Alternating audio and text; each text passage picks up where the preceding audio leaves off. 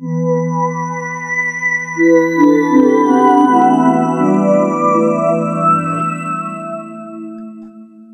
there, Joanna. Hello, Nate. And hello to all of you.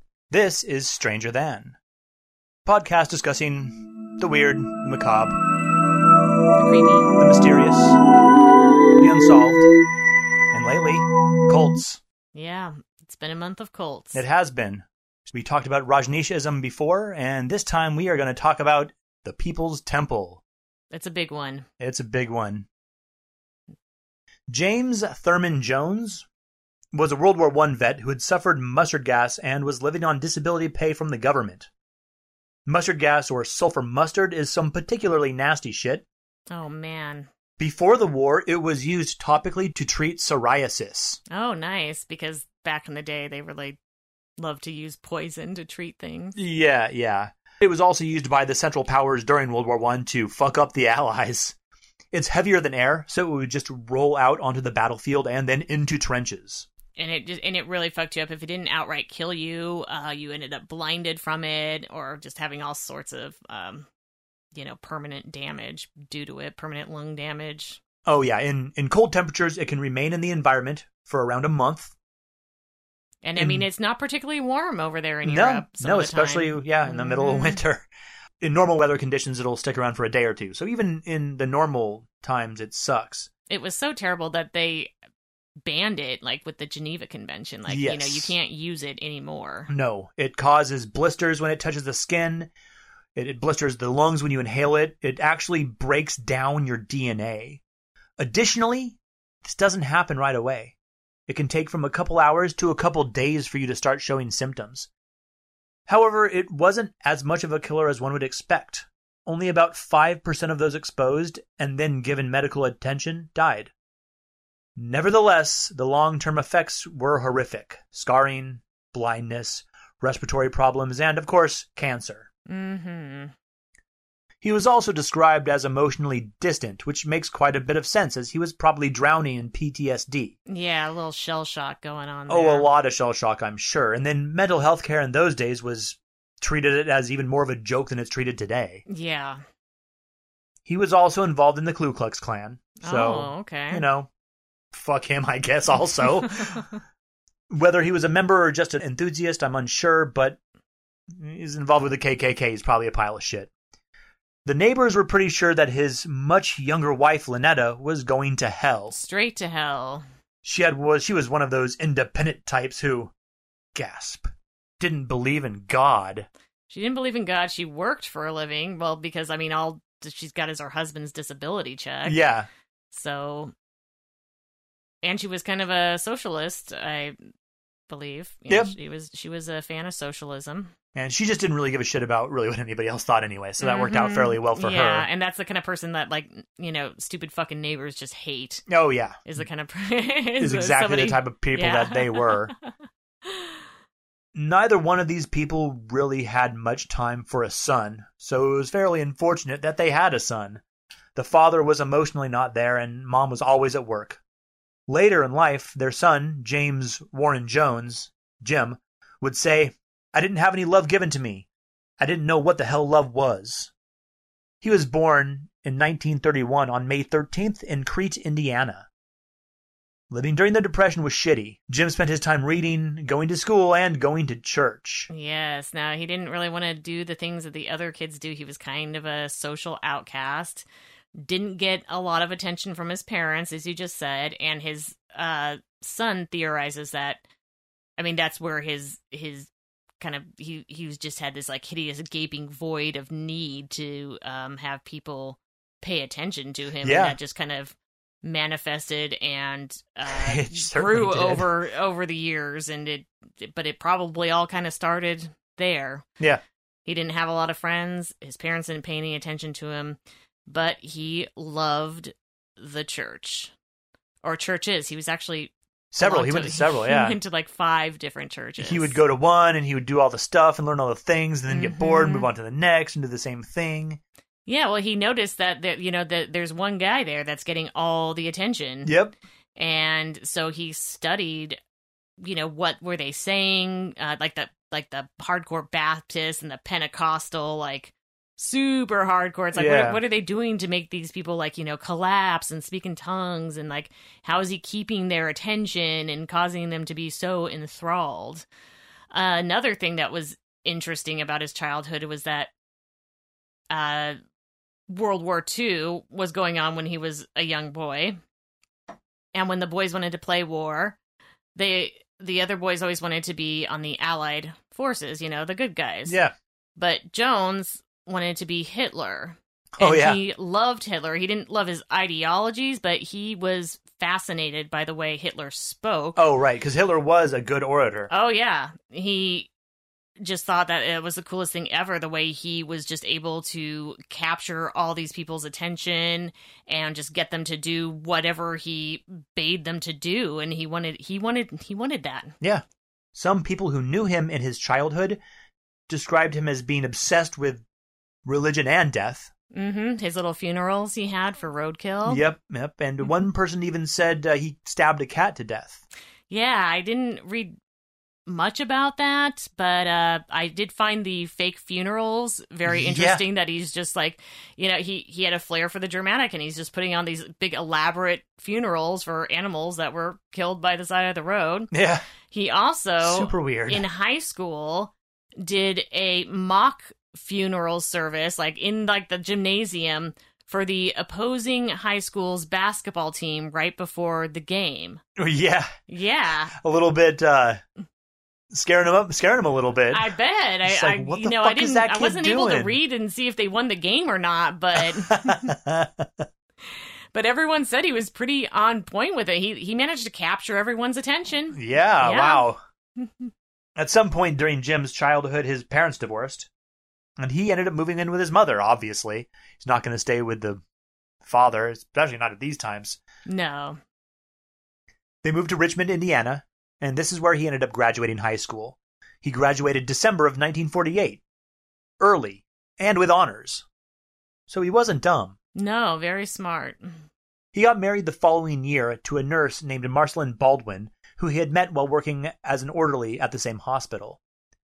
They moved to Bloomington, Indiana, where he started college in 1951 at Indiana University, Bloomington. They then moved to Indianapolis, where he attended Indiana University, and then took classes at Butler University.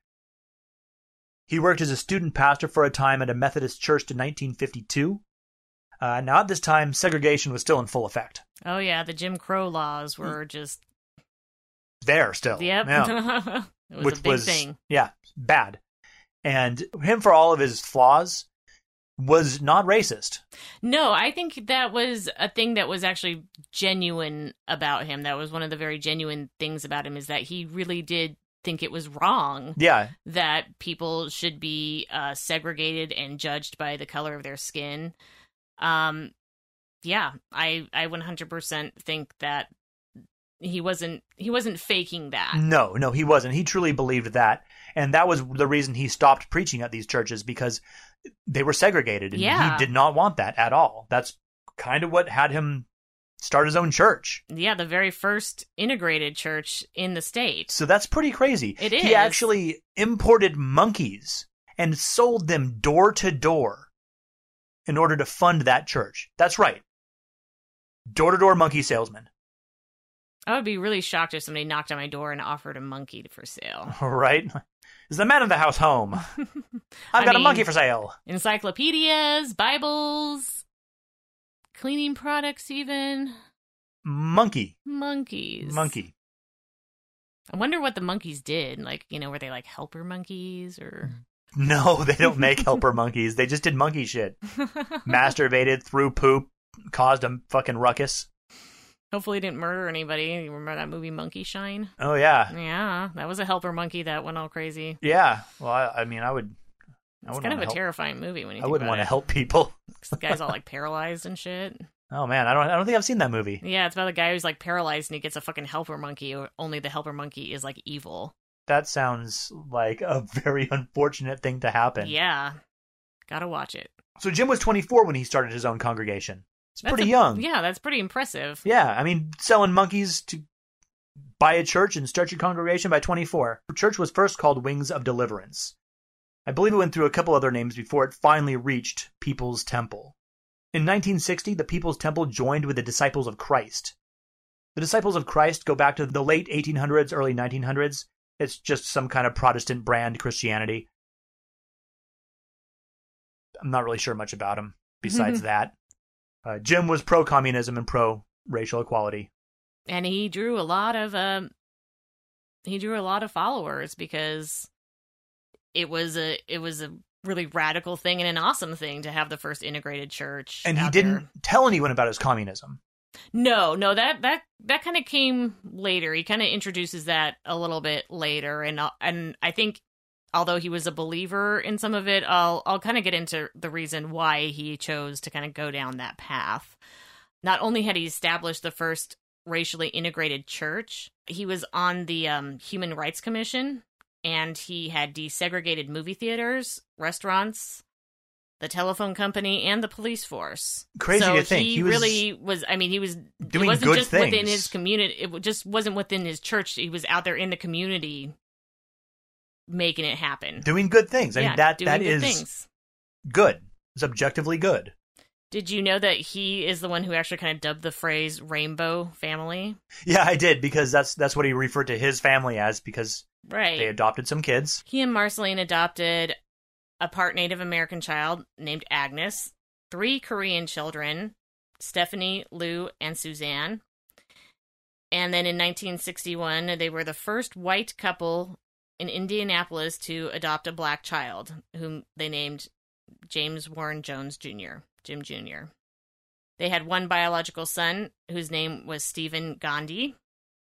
And then they later adopted another boy, a white son named Tim, from somebody in the People's Temple. So I wonder how coerced that adoption was. Right, right. And there were some other children that were, he was alleged to be the father, like later on. Right. Not officially with like his last name, but he did hold on to him pretty tight. And they had the same glasses as he did. Right. A lot of the people that attended the church were really devoted to him. Yeah. 100%. And eventually, though, he knew he had to kind of, he wanted to expand, and he'd kind of outgrown Indiana.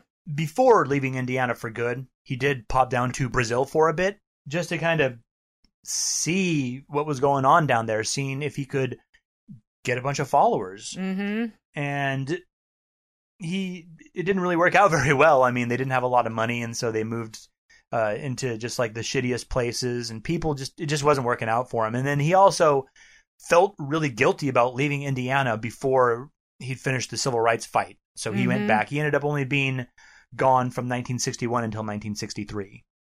In 1965, though, he does make the move over to California. He had a vision. There was going to be nuclear war. Mm-hmm. Better get to California? Well, it was named, actually. Well, Brazil was actually named a really safe place in case of nuclear war, and also California was. So. Well, damn, Jim Jones, Brazil is not a safe place now. No, it is not. And it's hard to kind of separate, like, okay, did he really buy into the whole nuclear war thing, and that's why he was doing it, or was he just trying to get to a bigger place, and this was a great way to, because he wanted to take a lot of his followers with him. But I mean, that's a lot for you to pick up and move just for your church. Yep. Like, oh, my pastor is leaving and going to California. Maybe I'll just pick up my whole life and move across the country. Like, that's a lot. So I think... But if the nukes are going to come... Right. But if definitely hit Indiana, because that's a hot spot. If we're going to be safer because nuclear holocaust is imminent, then that gives you a whole nother reason. So I think no matter how much he actually believed it himself, he definitely utilized it to get a lot of his followers to come with him. Yeah, and it was supposed to happen on July 15th, 1967. Oh, is that when the end was supposed to come? That's when the nuclear holocaust was supposed to happen. Clearly it didn't. No, it did not. As we've talked about before, the end of the world doesn't tend to happen. Or at least not when you think it is going to. It hasn't yet, anyway. So they moved to California, Ukiah, California. Mm-hmm. The Redwoods. Yep, they continued doing their good deeds, helping out alcoholics and drug addicts, and then the poor and the homeless, and all that kind of stuff. Now, at this time, they were starting to be focused less on the Bible and more on the social justice and racial equality. Also, when he moved to California, his congregation changed quite a bit. It was still very much racially diverse and integrated, and that's what drew a lot of the new members. The previous members were kind of like the poor down and outs. Oh yeah, because Indiana. like the ghetto in Indianapolis or whatever. So. Right. Well, and I mean, Indianapolis isn't just a very affluent I place can't to imagine. begin Indiana with. seems like it's kind of a. I don't know. I've never been to Indiana, but there doesn't seem like there's It's much kind going of on there. economically depressed, Yeah. I would say. I mean, not to be a But- dick to the right, Indianapolis, the Indianans, the people from Indiana. However, California is full of rich people. Oh yeah, California's got a lot of rich people. Many rich people. So among the new followers were new black members who were already well established in the civil rights movements.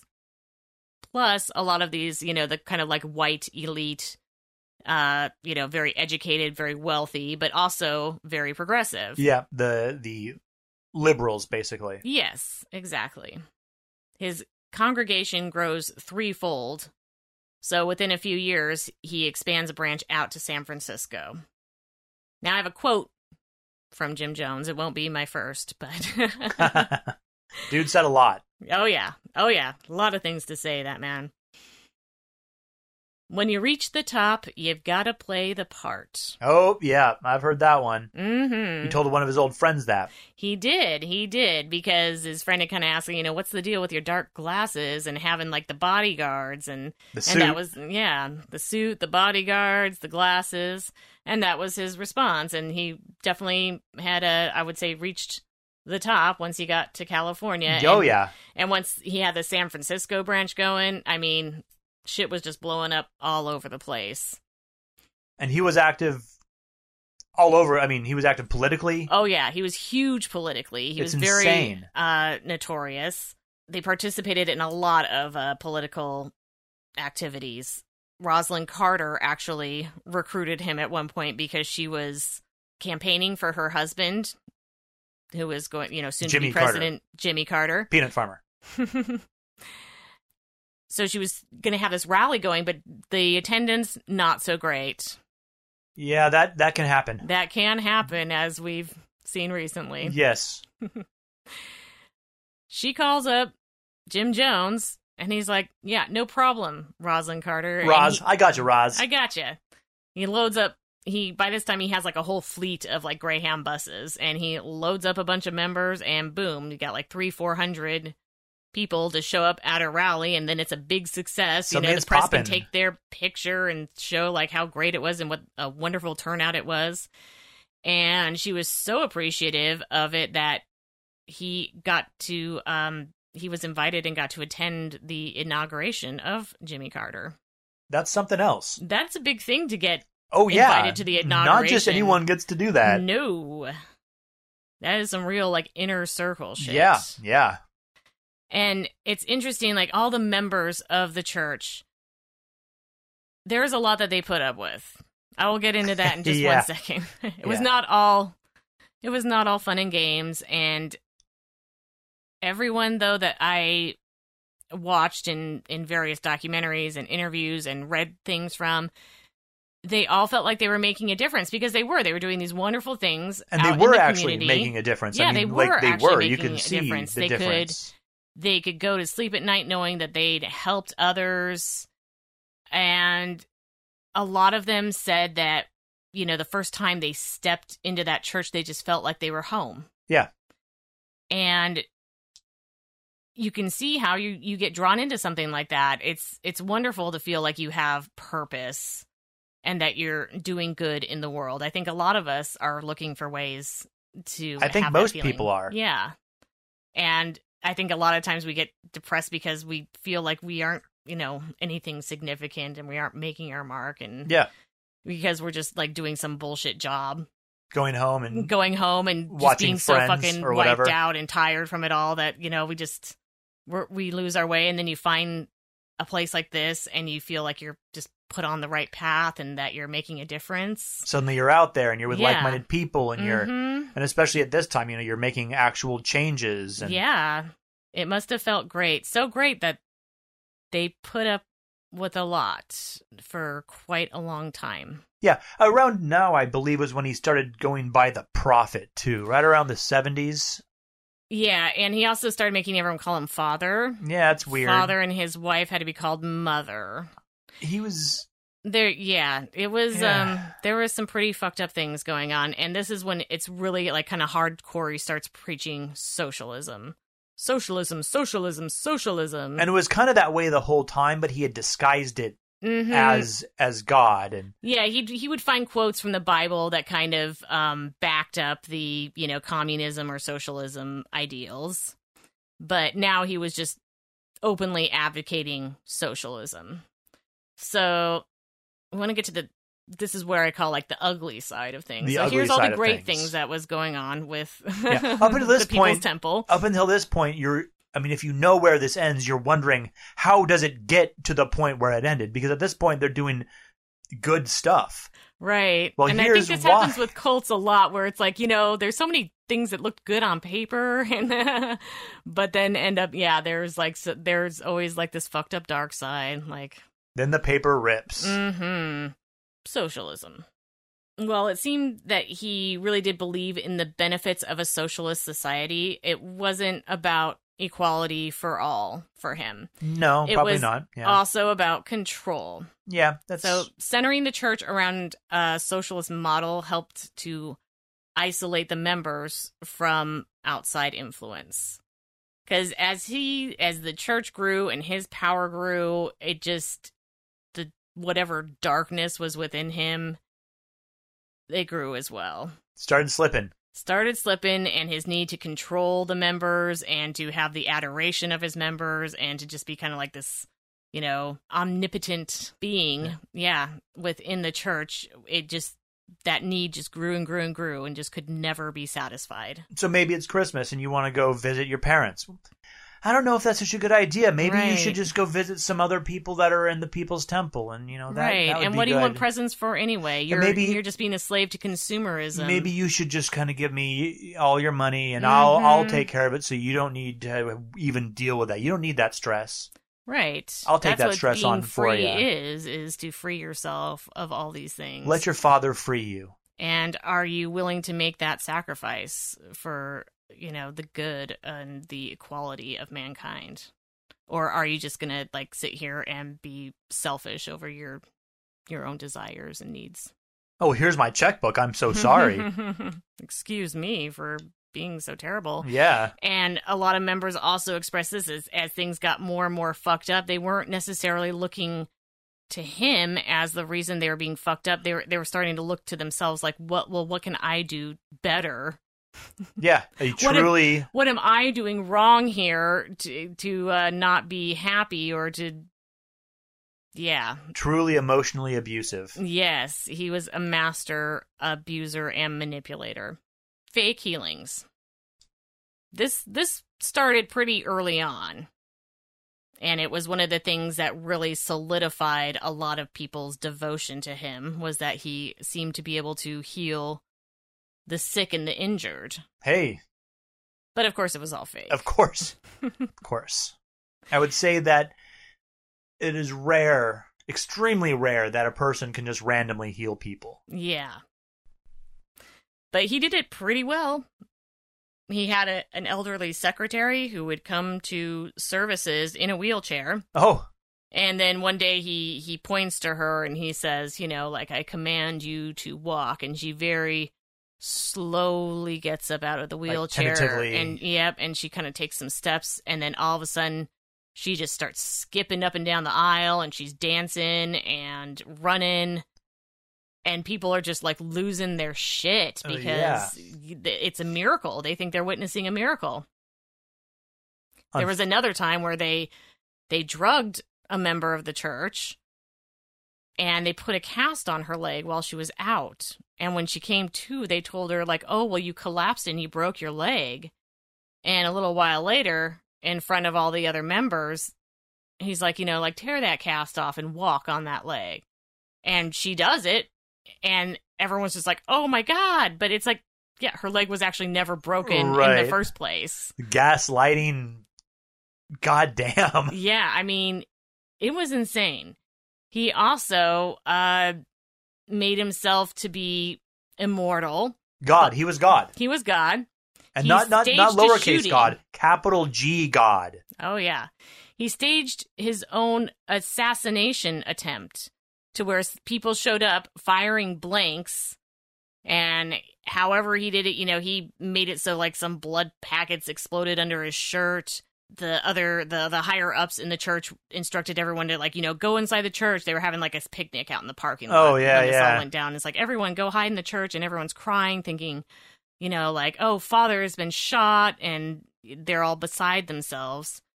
And then one of the higher ups comes in holding up the shirt, the bloody shirt with like holes in it where the bullets had gone in. And then in behind him comes Jim Jones without a mark on him. Just fine. Yeah, he had healed himself because he is God. Of course. And everyone lost their shit. Of course. I mean, nowadays we would think, oh, well, maybe, because we have things, we know about special effects and that sort of thing. I mean, everyone's grows up on that sort of shit. Yeah, but it's harder and back harder in these the days 70s, to get away with shit like that. Back in the 80s, it must have blown them away because they 100% felt like they had just witnessed a miracle. Yeah. Yeah, they 100% absolutely thought they'd witnessed something miraculous. And it's really fucked up to do that to people. It is. It's really fucked up because lying to somebody is one thing, but like giving them this false faith and this false hope, like once they learn that it was false, can completely destroy a person. Well, and it can actually really physically destroy them and end their life, because there were some people that had cancer and he claimed to cure it. Yeah. And then their cancer came back. Or and was then never gone. it was never gone. Or but they're not going to the whatever, like chemo or whatever they did back then. And one lady who had cancer, another member reported that she had cancer. Jones claimed to have cured her cancer. Well, she was feeling better for a little bit, probably because she stopped chemo, because everyone feels better like after you're not doing that. Yeah. But then her cancer, comes back or never went away. And she said that she wasn't going to do any more treatment on it because she felt like if she just believed more, that it would be cured. That the reason she hadn't fully been cured by Jim Jones was because she wasn't believing in it hard enough. It was her fault. It was her fault. It wasn't Father's fault. Him. It wasn't Father's fault because he's like a fake piece of shit. No, he loves her. Yeah, he loves her. And he wants her to be cured, but the problem lies within her. Yeah. And she fucking died. And I'm sure other people died because of stuff like that too. Oh, I'm sure that's not the only example of something similar there. I mean, anytime you're selling the cure when you're actually there's no cure, you're killing people. You're murdering people. There's the whole sexual misconduct thing. Oh yeah, he had lots of affairs. There's a lady, Carol, was like his main mistress that he had, and a lot of the members didn't know about the other women, and he used his power in the church, and I'm doing this because I love you. So he, I guess back then you would say he seduced them. Today, in today's times, you would say that he raped them. Yeah. Because he thought they were attractive and just kind of, willed his... did whatever he possibly needed to do to get his dick inside of him. Yeah, and they're not going to say anything even if they don't want it. They're in the throes of being horribly mentally abused. They're being mentally abused and manipulated and... gaslit and... just awful. There's also rumors that he made some of the members do like sex acts in front of other people, even though overall he was kind of down on the whole sex thing. I think sometimes you do stuff like that because then you instill shame, and then you're not once things like that happen to you, you don't want to talk about it. Right. And you're less likely to go outside and just, tell people your story because... And especially at these times, like even today, it's difficult, but back then it was goddamn near impossible. Even still, people don't believe victims, and then they believe them even less. It was ridiculous, an absolutely ridiculous time. So it just only serves to further isolate you from the outside world, because nobody's going to understand what you've been through. Nobody's going to understand that it wasn't your fault. Well, it was your fault. See, that's also the thing. Right. I mean, it was obviously your fault because Jim wouldn't do anything bad. Mm-hmm. And if you try and tell anybody, I mean, no one's going to believe you. When there is an expose written about him, one of the reporters, his own newspaper, which was like a huge newspaper, it was like the San Francisco Chronicle or Examiner, wouldn't even print a bad story about him. That's how politically, that's how big he was in the community. He got the mayor elected, Mayor Moscone. And then Harvey Milk, he got elected as like the Board of Supervisors. That's crazy. Yeah, and I don't know much about those guys. I know that Harvey Milk was at least the first openly gay politician in California. Yes. I know that he was portrayed by Sean Penn in a movie called Milk, which I haven't seen. I haven't seen it either. I also know that a man who I believe was running against Moscone or something for mayor ended up getting a gun into like the courthouse or something and shooting George Moscone and then shooting Harvey Milk and then shooting himself, I believe. Wow. So it was crazy, yeah. And these were both these guys were very liberal. I mean, It was in San Francisco. I mean, everything was going to change here. Right. Now, see, San Francisco is where the Botwan needed to go. Yeah. It's like, when they moved to the place in Oregon, it was just like, oh no, see, you needed California. Yeah, California is where you wanted to go. Would have gone to some place in California, and it would have been a lot easier for them. Definitely.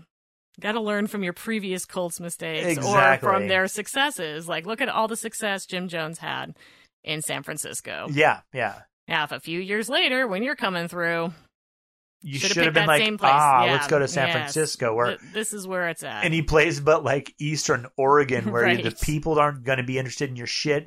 And frankly, the weather sucks. Mm-hmm. I mean, you may as well have gone to like the reddest place in Texas or somewhere in Utah or something. Yeah, totally. I mean, that's where Eastern Oregon is. I mean, maybe they thought about Portland, but it's like, no, that's about the only place where they might have been cool. Yeah, someplace around, or Eugene, something like that. Someplace closer to the coast anyway. But yeah, anywhere east of the mountains, like no.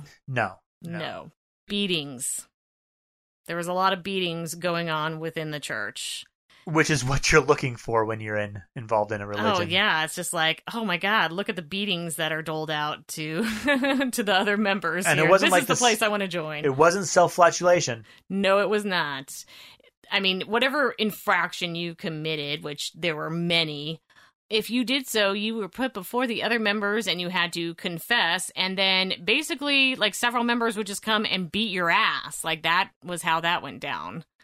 He kind of orchestrated these boxing matches for his own amusement, but mostly it was, like, mismatched and, like, some little person with like 5 or 6 huge people beating him down. I mean, it was really fucked up. Almost like the beating into a gang or that sort of thing where you just severely beat the fucking shit out of someone. And there are some really fucked up recordings of these beatings where you hear his commentary going along and he's just laughing. It's like, yeah, that's right, bitch. You don't fucking cross me and, and fuck you, you gangland punk. You've been such a fucking headache to me. And yeah, I mean, it's really fucked up. You could just the sadistic part in him was really starting to show itself. Yeah. Well, once you have power, it starts to what people think of you starts to matter less and less because you've got power and what they think of you matters less and less as long as they seem to love you and never leave you. As long as they still do what you say, whether that be fear or love. It's easier to make someone fear you than it is to make someone love you. Mm-hmm. Absolutely. Hence the beatings. He also instilled the whole divide and conquer sitch with the members. So he divided up the natural family units. He was quoted as saying that the relationships between family members are, quote, the sickest relationships of all. Oh, really? Mm-hmm. I wonder if that comes from him being in a place where he wasn't shown really any love as a child. It could be, or it just could be a way of breaking up families for more power. Families. Yeah, because what happens when you break up the family? So children would be separated from their parents typically. So you would be taking care of several children because, he's really pushed the whole communal living and stuff at this point. Like, everyone's kind of like 3 families in one household, and there's a ton of kids, but none of them are your own. Your children are being cared for in some other house with some other people. And what he's making it that much harder for you to leave because you can't just take your family and scram. Right, you can't just take your family and run. If you try to plan it and you maybe share that plan with your children, and then your children go back to like whatever caregivers they are, the caregivers would like question, so what did you talk about with your parents? And they were encouraged to tell and rat their parents out. I mean, of course, this isn't their fault. They're being brainwashed, but so you can be like, okay, tomorrow, meet me here and we're going to run for it. No. Especially because the children probably aren't seeing the bad part of things. And they're still in California. They're being encouraged and rewarded to rat out their parents. So anytime you might be trying to plan to go with your kid, you couldn't because you would fear that your children would turn you in. And then if you get turned in for trying to say you wanted to go, then you got the whole group beating thing. And then if you couldn't take your children, then, I mean, why leave? Exactly. I mean, you can't leave your children. Although some eventually did, because in hopes that maybe they could get them at a later time. Yeah. I guess that's similar to in the airplane when you put on your mask first. Mm-hmm. Which kind of leads me to the next thing that he would do to have control over it would be the coercion and blackmail. He had members sign papers, like blank papers, so he could just write in anything he wanted. Right. On top of it, and also use that to, coerce them into not leaving. Hey, let me get your signature right here. Mm-hmm, let me get your signature. Oh, but Jim, there's nothing on this piece of paper. You don't worry about that. I just need your signature. Oh, okay, Jim. I don't like what you're doing. I think I want to leave. It's like, oh, okay, well, remember this piece of paper you gave me? I'm going to put that you are confessing to wanting to murder the president, or you are confessing to molesting your own children. And that was one that was actually used a lot. Oh, yeah. There was a woman called Dorothy O'Shea, and she says that Jim had called the papers compromises, and he would, openly blackmail you with them. When one guy tried to leave, Jim said he'd use that paper so he'd never see his children again, so he came back. And again, if you were going to leave, you were leaving your children behind. Another member, Grace Stone, and her husband experienced the same thing. Now, she had a son, John Victor, and Tim signed a statement. Her husband signed a statement saying that he was actually not John Victor's father, that because he couldn't get her pregnant, she had slept with Jim Jones, and that he was the natural father of John Victor. Grace couldn't take it anymore. She was a big part of the church, and she finally escaped one day, just walked out of there, and I think one of the Greyhound bus drivers helped get her out. And she eventually starts trying to get custody of her child back. She starts divorce proceedings against her husband, but then that really didn't help because the husband had signed this document saying that Jim was actually the natural father of the child. Eventually, the husband leaves, too, and kind of joins in her efforts to try and get him back, and she became very outspoken against the temple, and so she has a lot of input into this article that nobody would publish that kind of triggers the next big move for the church. So there's an article. It was written by Marshall Kilduff and Paul Tracy, and it was eventually published in the August 1977 edition of New West magazine because, like, the fucking Chronicle and the Examiner wouldn't publish the articles against Jim Jones. But finally, when this whole expose is written and published, that's when Jones decides, maybe it's time to get the heck out of Dodge, and he moves forward with moving to his utopia in the jungle, which is something that he has actually had in the works for a few years when we get to this point. Yeah, in 1974, he actually got about 4,000 square acres of land in Guyana. To the south of Guyana is Brazil, to the north is the Atlantic Ocean, to its west is Venezuela, and Suriname is to its east. I didn't even know Suriname was in South America. Yeah, right next to Guyana. And this is not to be confused with French Guiana, which I believe is in Africa. Yeah. This is Guyana. Yeah, not French Guiana, which is spelled like Guinea. Like I think guinea it's pig. Guiana, actually. Yeah. Something. At any rate, South America. it's not a really very progressive place, you know? But they Today, do speak English there, yeah, but which is one of the reasons he chose it. you can be imprisoned for life for anal or oral sex. Wow. Their LGBTQ laws are absolutely primitive.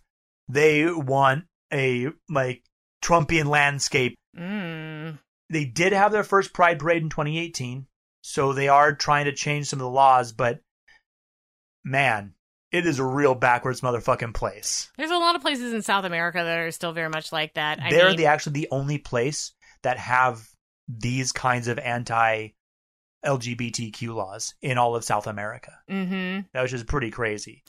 I'm thinking more like Brazil, I think, where you still can't get abortion for like any reason. Oh, maybe. That wouldn't surprise me at all. They're very Catholic, I believe. Right. But you have when the Zika became like a big thing and it causes terrible birth defects. Oh, yeah. Yeah. It's like you have all these babies that are being born like, you know, that are microcephalics and Oh, have all man. these fucked up problems because pregnant women got the virus and couldn't have an abortion, even if it meant you're going to have this like, you know, fucked up baby with terrible heart defects, and their brain or their head is like filled with liquid instead of brain, so they have a small head or something and their brain doesn't fully develop. Mm-hmm. It's really awful. And it's actually not just the women. Men can also pass this along. So if a man impregnates a woman and he has Zika virus, then the baby is just probably fucked too. Yeah, like in the same ways. That's really messed up. The and virus it's for months affecting somebody like that. Not only like a pregnant woman, but like a man and anybody he might impregnate. Yeah, like, that's hardcore. Yeah, that's wild. Yeah, I had no idea about that stuff with Guyana. It's like I never even heard of it until I was like, you know, studying. Oh yeah, and studying Jonestown. A lot of it is because of colonialism and because they were a colony until like the 60s or something. Wow. And their borders on the west are disputed, their borders on the east are disputed, and it's just not necessarily their fault. Everything is completely fucked. Right. It's another win for colonialism. Right. You know, right there. Right. Just another way that colonialism is fucking awesome. Oh yeah. Yeah. Well, America's a colonial power. Oh, no, I'm sorry. We have territories, not colonies. Just kidding. Jonestown wasn't super awesome. What? It was out there in the middle of nowhere. It was super remote. The soil was bad, so it was really difficult to get crops to grow. That shocks me, though, that the soil is bad. You would think, like, out there in the jungle, it would be, like, great. Like, it's untouched and all fertile and stuff, but... Well, I bet you that the people that rented it to him were probably like, well, crackers, yeah, you can rent this land. Mm-hmm, like, here's our shittiest land available. Yeah, and I believe that was actually close to some of the boundary disputes as well. And I think part of their ability to rent it depended on the fact that they had to clear cut a bunch of it. It was like they were like, here, we can make some money and force them to like clear cut right? some of this at the same time. And then everyone was just like, okay, we're just trying to build utopia. And they're like, yeah, great, good luck with that. You should have tried Eastern Oregon, guys. Mm-hmm. The closest place to get water was a 14-mile round trip. 7 miles there, 7 miles back. Not on a nice paved trail, but on a muddy, shitty... It was a fucking trek. Oh, yeah. And I mean, water. You need a lot of that out in the jungle. Especially when you got a lot of people. Mm-hmm. His followers were working 11-hour days. And then they were listening to sermons. And then they were taking classes on communism. Mm-hmm. I mean, one thing is abundantly clear is that the Reverend Jim Jones loved the sound of the Reverend Jim Jones. Oh, he did. He loved the sound of his own voice. He had it recorded. So even if he wasn't they were out there a few years before everybody goes out there, but once he's out there, he's on the loudspeaker all the time, but he also has recordings that he made that he would run over the loudspeaker like 24/7. Yeah, so that's great. So Mm-hmm. you're always hearing the Reverend Jim Jones. Was he the Reverend? He was a reverend. Yeah, he was always the Reverend Jim Jones. Yeah, he was ordained. So, I mean, he was the Reverend Jim Jones. Father. Although it's not hard to get ordained. At least not anymore. I'm going to make sure to do it before I start my cult. Yeah, you may as Just well. so there's no question, you know. The Reverend Joanna. The Reverend Joanna. I'm going to want a different title than Reverend, though. They have a list. It costs you $10 or $20 depending upon which one you want. Oh, really? Yeah. Nice. You get to pick from a whole list, huh? Yeah. Cool. Keep that in mind. Definitely. The ordination is free, so that's cool. By 1977, they had, working all those long days and nights had paid off. They had 60 cottages on site, large kitchens, food storage, laundry facilities, an infirmary, schoolhouses, and then there was like the big open air pavilion where everyone could like have meetings and Listen stuff. to Jim Jones. Listen to Jim Jones. It was about 50 people that had started in 74 and had done all the clear cutting and the building of the things and the long hours, and it continued to be long hours and exhausting work, but suddenly 1,000 people are there.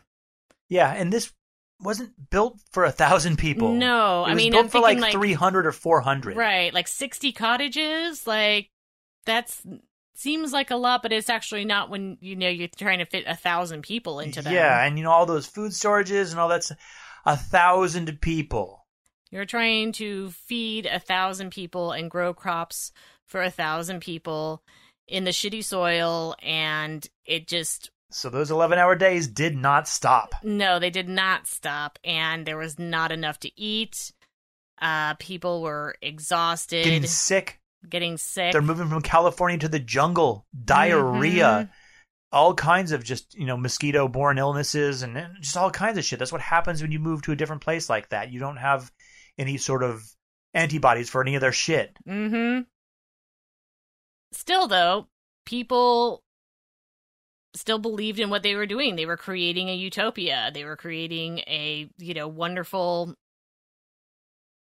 Utopia. Yeah, a wonderful community where they're, self-sustaining and it's going to grow and it's going to be this great thing. His son, Stephen, actually recalled it as actually being like the happiest time of his life because when they were just like kind of out there and building things and doing this, creating this utopia, it was a great time. Yeah, I guess was he younger at the time? He was 19. Oh, so not that much younger. So he was a young lad. But still, he'd grown up in this and he probably didn't see the real dark side of all of this. A lot of people probably didn't quite see the dark side of this yet. I think he had seen some of it. He knew about the affairs, plural, with his father and had lost a lot of respect. But I think maybe once he was out there, it's different than being in places that are already built and you're just out there kind of like politically hobnobbing and trying to spread the word of a man that you kind of are disillusioned by at this point. Your dad, who pays attention to everyone else except you. Right. Which is kind of a, fucked up. Has a fucked up sense of irony there. Oh, yeah. Well, I mean, it's generational. Yes, exactly. But finally, you're out there and you're just like in the jungle with all the people you've grown up with and you're working with your hands and maybe it makes you feel like you're actually like doing something. Well, I would expect that you don't have time to dwell on stuff because you've got hard work. When you're done working, you're exhausted. Mm-hmm. You're supposed to pay attention to the sermon. You're supposed to be taking these commie classes. There's all these things that you have to do, and then you just don't have time to dwell. No. That is one of the hardest parts, I think, about modern humans is that we grew beyond our like hand-to-mouth living that we did. Right. And we just didn't quite catch up emotionally or as a society. So we're still very much in that gotta get mode when we're not in a gotta get scenario anymore. So now we like gotta think too much. Yep, and then we get like, bummed about shit. Yeah, that's probably that we just simply wouldn't have time for before. Mm-hmm. So it was a good thing for a lot of people, but again, it also kind of contributed, I think, to Jim's ability to control everyone. I'm sure it certainly made it because easier. you're exhausted and you're just not thinking clearly. You don't have the energy. No. And also, where the fuck are you going to go? Yeah, that's another thing. So the members that had already defected, you had Grace Stone, who's still in this custody battle trying to get her son back. And then you had other family members of the cult that are really upset over the fact that their, son, daughter, brother, sister, whatever, have, given all their money over to Jim Jones and now have gone off to the middle of fucking nowhere in South America. Oh, tons of lawsuits about getting children back and all that sort of stuff. Yeah, Yeah, I mean, there were several children that were, actually wards of the state that were under, the care. They were, kind of like the foster kids of Jim and Marceline. Yeah. And they weren't supposed to have been taken out of the country. But they were anyway. And then, all the family members. I mean, I know I would be pretty upset and concerned if one of my relatives was just like, oh yeah, now Jim's taking us down to South America to God knows where, doing God knows what. So we're gonna build a town. It's gonna be great. War-torn country. Yeehaw. I mean, what the fuck are they gonna do, To kind of counter this, Jim was making a lot of these home movies kind of depicting how great it was. Right. Yeah. And of course, you didn't want to be, you're even more stuck than you were before. So you were not going to be the person who was like, send help. Right. I mean, somebody asked you how it is there. It's like, it's great. It's the best experience of my life. I know. You're not going to say that to Jim's. I mean, he's going to see it. In one of the movies, it actually shows there's bunches of bananas because allegedly, it's like, look at the bananas. They just grow so abundantly. Abundantly here. Yeah. And it was actually bananas that were bought. They were the stickers, the Dole stickers were still on them. Right. Because they weren't able to grow bananas yet. They were having a miserable time trying to grow anything and find anything to eat. But yeah, that was the kind of propaganda he was putting out. No, it's a wonderful place here. It's a wonderful place. Well, no one wants to show everybody else that they've created a third world country. I mean, right. I mean, I'm sure, Jim's got a huge ego, so does he want to kind of, he's hoping to kind of stave off all these questioning relatives and people that are just hey, it seems like it's pretty bad off. It's no, look how cool this is. Everyone's fine. We're doing everyone's great. Fine. Everyone's happy. Not only am I a success, but all you people that all the defectors and the family members, you guys just need to back off and let us be, because clearly everyone here is happy and doing great. Yeah, right? Obviously. No, not so much. I mean, Jim had been doing drugs for several years now. Yeah, he was a bit paranoid. Oh, yeah. So, I mean, he's taken speed. He's taken amphetamines all day long to keep him going. Yeah, totally. And then barbiturates to, help him wind down and go to sleep. Yeah, not a good combination. Not a good combination, especially if you heavily abuse it. Oh, yeah. Not good at all. You start to act erratically. You start to hallucinate. You take you already have mental health problems. You've got way too much power. You're getting corrupt as fuck off of it. And then it's amplified by all this drug use, your paranoia, your need to control. I mean, yeah, just crazy. It's not a good situation. So that's when a lot of the punishments, they start to really get even more fucked up. There's this thing called the pit, where it was a hole in the ground. They would put you in a hole in the ground, like a well almost, and then cover you up and leave you in there for hours. Yep. It was almost like being buried alive. It's throw him in the pit. I mean, Jesus, probably not a whole lot of dissenters being open about it. You don't have any privacy. There's probably 20 people at least per little cottage. So, I mean, you can't confide in anybody because you get the shit beat out of you. You get put in the pit. Then also, you would get locked in a wooden coffin. Oh, yeah, that sounds fucking awesome. So it's small. It's wooden. You're locked in there. It's hot. Ugh. So it's stifling. I can't even imagine. You're in there for a few hours, so hopefully you went to the bathroom right before, because Otherwise, that just had to be terrifying. Like awful. The The whole claustrophobia, thing. I mean, Jesus. Being there and always being exhausted and always having Jim's voice in your head and always all this fucking bullshit would just be the awful and terrifying and stressful shit. Right. And then where are you going to go? A lot of these relatives were, when people would say, like, well, don't you think if your relatives are really that unhappy, can't they just leave? And it's just like, dude, where are they going to fucking go? They have no money. He collected their passports. Where were they going to go? It takes hours to get to anything from where they are. I mean, they don't have vehicles. They would have to walk. They're like 12 or 18 hours from the capital. Georgetown is the capital. Georgetown is the capital. And then they are a good like 30 miles from the very, from any kind of civilization whatsoever. So you don't have a vehicle, like you're in the middle of the fucking jungle. It's like, yeah, where the fuck are you going to go? And also, with no money, no passport, and no way to get there. And also, when you've been in California, you've been basically getting groomed for this. He's been isolating you since when you were in a place where you weren't actually isolated. Mm-hmm. And so now it's even more so because you've been mentally isolated for so long and socially isolated for so long. Now you're physically isolated as well.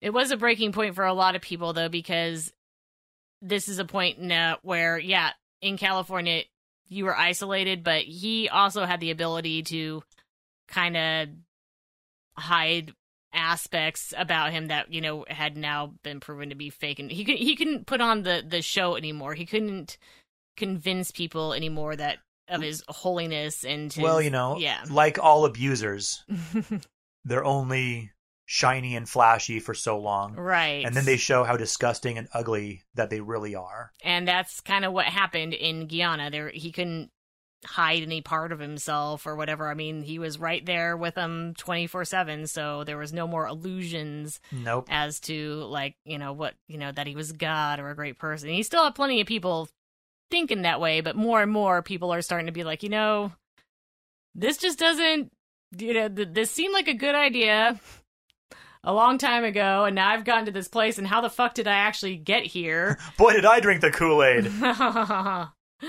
We'll get to that in a bit. But, yeah, where are you going to go? Even if you desperately want out of there, how are you going to make it happen? It would take some will. It would take some At least you're physically fit. I mean, maybe you're starving, but you've been working long, hard days, so. You're starving, you're sleep deprived, and you're also, for those that are still kind of able to be brainwashed, so to speak, you are living in fear because this is when he starts with his white knight drills. He'd done this maybe a couple of times in the States where he'd actually given them like the Kool-Aid and then told them, you've just been poisoned, you have an hour to live. Just to kind of test the waters. Yeah. And see how people reacted. And when nobody tried to murder him, I guess, over it, then he took it to be like, look at you. You guys are so devoted. You're actually not going to die. I'll heal you. Once you get out in the jungle, though, he really starts reinforcing. If they come and get us, fears. Yeah, if they come and get us, there's always somebody coming to get him. I mean, remember he had faked that whole shooting thing. Where allegedly he was shot and healed himself.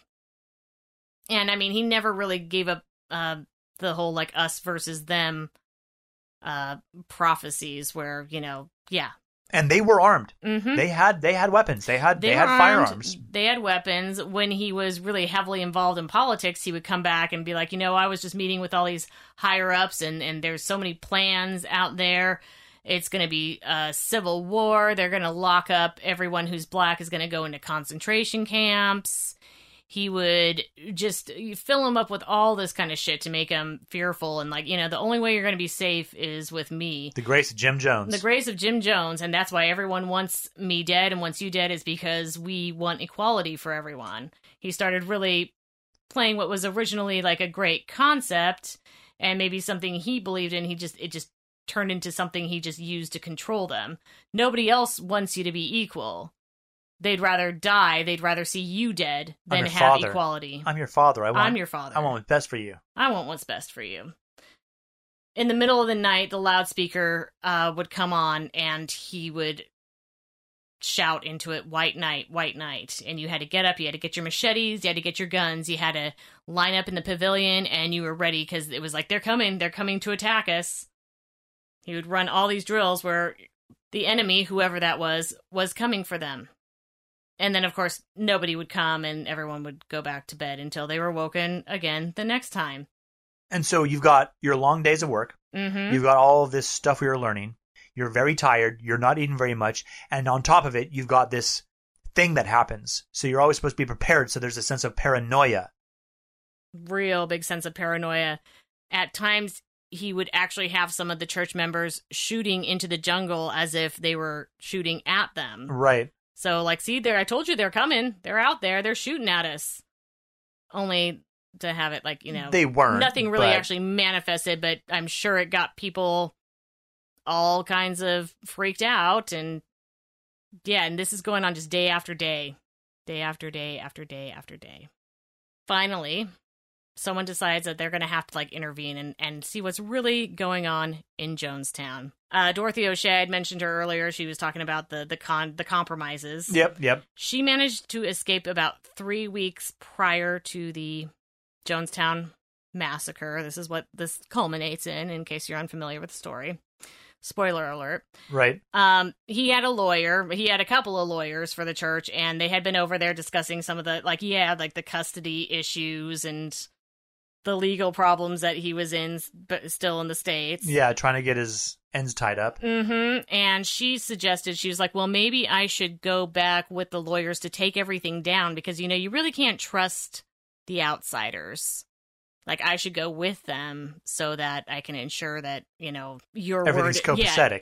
Everything is kosher and you're getting the full story and no one's going to keep anything from you. And he was just like, oh, yeah, that's a great idea. So that was how she made her escape. She was so terrified. Once she got back to San Francisco, she immediately got on a plane to New York and changed her name and, like, literally lived in fear for a long time. Yeah, man, that is just awful.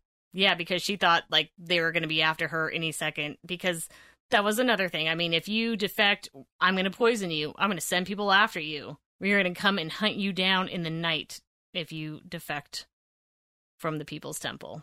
November 7th, 1978, Congressman Leo Ryan of California, he was going to do a congressional delegation, which would involve him going over to Guyana with some reporters and some family members who wanted to know the status of their loved ones. Enough people had kind of banded together and made their voices heard, and he decided he was going to do something about it. He was a man of action, you could say. He was, and he had also recently read this affidavit by a woman named Deborah Lawton. Mm-hmm. Deborah Layton, yeah. And it was very damning. She had been there from August of 1971 until May of 78. And it was damning. And it was long. Mm-hmm. I can't quite remember how she managed to slip away, but I don't remember either. I feel like it was something similar to how Dorothy O'Shea had gotten away. Just through her own cunning somehow. Mm-hmm. Somehow managed to get out of there. And because, yeah, it was a lot to do that. So Ryan headed to Guyana. Mm-hmm. First he went into Georgetown. Not a colonial name at all. It's definitely a native name, Georgetown. He spoke to the people around the area and sort of asked them about this group out there. And he was like, I'm the bad guy, you know, joking around and stuff. And people trusted him and people told him, oh, they're fine. It's great. It's not a big deal. It's totally great. They also had a headquarters. The Jonestown People's Temple had a headquarters in Georgetown. Yeah. It was in Georgetown that they would actually communicate back and forth to those that were still back in San Francisco and the Redwoods. So they had like a radio, and that was the only way they communicated. So Jim could radio to Georgetown, and then Georgetown could forward the radio transmissions or the messages over to the people San Francisco. In San Francisco and such. Well, while in Georgetown, secretly people came up to Ryan and said, dude, it is not good there. That is a fucked up place. Yeah. So Ryan ended up going to Jonestown. Mm-hmm. only a few people were allowed in. They didn't let the full group that had flown down there. No, there's only a few. Yeah, only a select few actually got to get on the truck. You had to go from Georgetown. You had to fly on this like little like Cessna type plane. You landed on an airstrip, which was, I don't know, like 6, 7. It was several miles. But it was probably just dirt. Yeah, it's just a dirt road, and then you got met with a truck from Jonestown, or a tractor even, like a flatbed or a tractor, and they would like take you to the their settlement. Their settlement, yeah. When he and members of the press from both NBC and the San Francisco Examiner. I mean, they wouldn't publish anything about him in the past, but I guess now. They went to Jonestown, and of course it was kind of the usual, like, no, it's great here. It's wonderful. Look how lovely everything is. Look how lovely everything is. They kind of had like a party going on. They were doing like special dances for the congressman, and he's kind of like being... He's giving it an open mind. I mean, he's just like, I'm just here to see what you're doing. I'm really impressed. To observe. He just wants to observe and see the good things that you're doing out here, Jim. As the evening wears on, yeah, everyone's dancing, everyone's singing. There is a member. His name is Vernon Gosney, and he has been there for a really long time. He's been with the church for years. He's from Indiana. I'm not sure if he was from Indiana, but definitely. I mean, at this point, if you started in California and now you have made your way over to Guyana, you're in. Oh yeah, you've been there for a while. For a long time. They didn't have like a whole lot of new recruits once they were in Guyana. No, it's not a very populous area. He scratches out this note like, "Please help us get out." Vernon Gosney, and then he wrote another name, Monica Bagby, who was one of his roommates who also wanted to leave. Yeah. And he goes up to one of the reporters, this guy, Dan Harris, thinking that he's actually Congressman Ryan, because it looked like he was kind of like walking around the room and looking around, and so he thought he was the congressman. Yeah. And so he's trying to like discreetly slip him this note, this like, please help us note. And as he's walking by him, he tries to kind of like either slip it into the crook of his arm or into like the breast pocket of his shirt. Yeah. But the note falls to the floor. Oh, God. In front of everyone. And like this little kid is all like, he tried to pass a note. He's passing a note. And I mean, everyone's heads just snap over, like, what's going on here? And Vernon played it off really well. He picked up the note and says to him, "Here, I think you dropped this." And fortunately, Dan Harris is kind of like, "Oh, okay," and kind of reads the situation like, "Oh, thanks, man." Oh, man. Heart beating out his fucking mouth. I bet. Just terrifying. Dan Harris shows the note to Congressman Ryan. And at some point later in the evening, he comes up to him and he's like, "Is your name Vernon? Did you give the reporter here this note?" And he says, "Yes." And he's like, "Okay, well, you and Monica have a seat on the plane out of here tomorrow." And Vernon's trying to tell him, like, "I think we should go, like, now." Like, it's very... you're like, dude, you don't understand. Yeah, like, you don't understand how volatile a situation this actually is. We should go, like, right now. And the congressman was like, "Well, I mean, even if I wanted to, I couldn't. I don't have any transportation set up until tomorrow. Just gonna have to wait." So... because he's gonna stay the night in Jonestown. Mm-hmm. And he did, and the reporters did, and it's the next day. And did you see any of the news footage of this? Like, where, like, they're actually, like, it's, like, the last day in Jonestown? No. Yeah. It's pretty crazy. You see Jim Jones just kind of just, oh, man. I mean, he just clearly is not happy. He's putting on this, like, happy face and kind of giving all the right answers. But right, but you can tell. You can just tell. It's just the atmosphere is... heavy. Really fucked up and heavy. I can see that because when with Ryan there, I mean, they're just being polite, right? That's all it is. He knows that Ryan's there for a reason. And when Mhm. Ryan gets there, he knows there's some shit going down. Right, especially when he gets past a note like the "please help me," you know. Yeah. Like, If he wasn't sure before, he was doubly sure then. Because I can't imagine anyone walking into a group of people putting on that sort of play act and not know and be like, this is very odd. Like, this isn't a normal thing people actually do. the reporter, Dan Harris, when talking to him, shows him the note saying, "How does it make you feel knowing that, you know, one of your members like slipped this note to us last night?" Yeah. And he already knew that Vernon was going to leave because by this time in the morning, like, Congressman Ryan was like, "Okay, well, we're gonna go now, but these people are gonna come with me because they've expressed a desire to leave."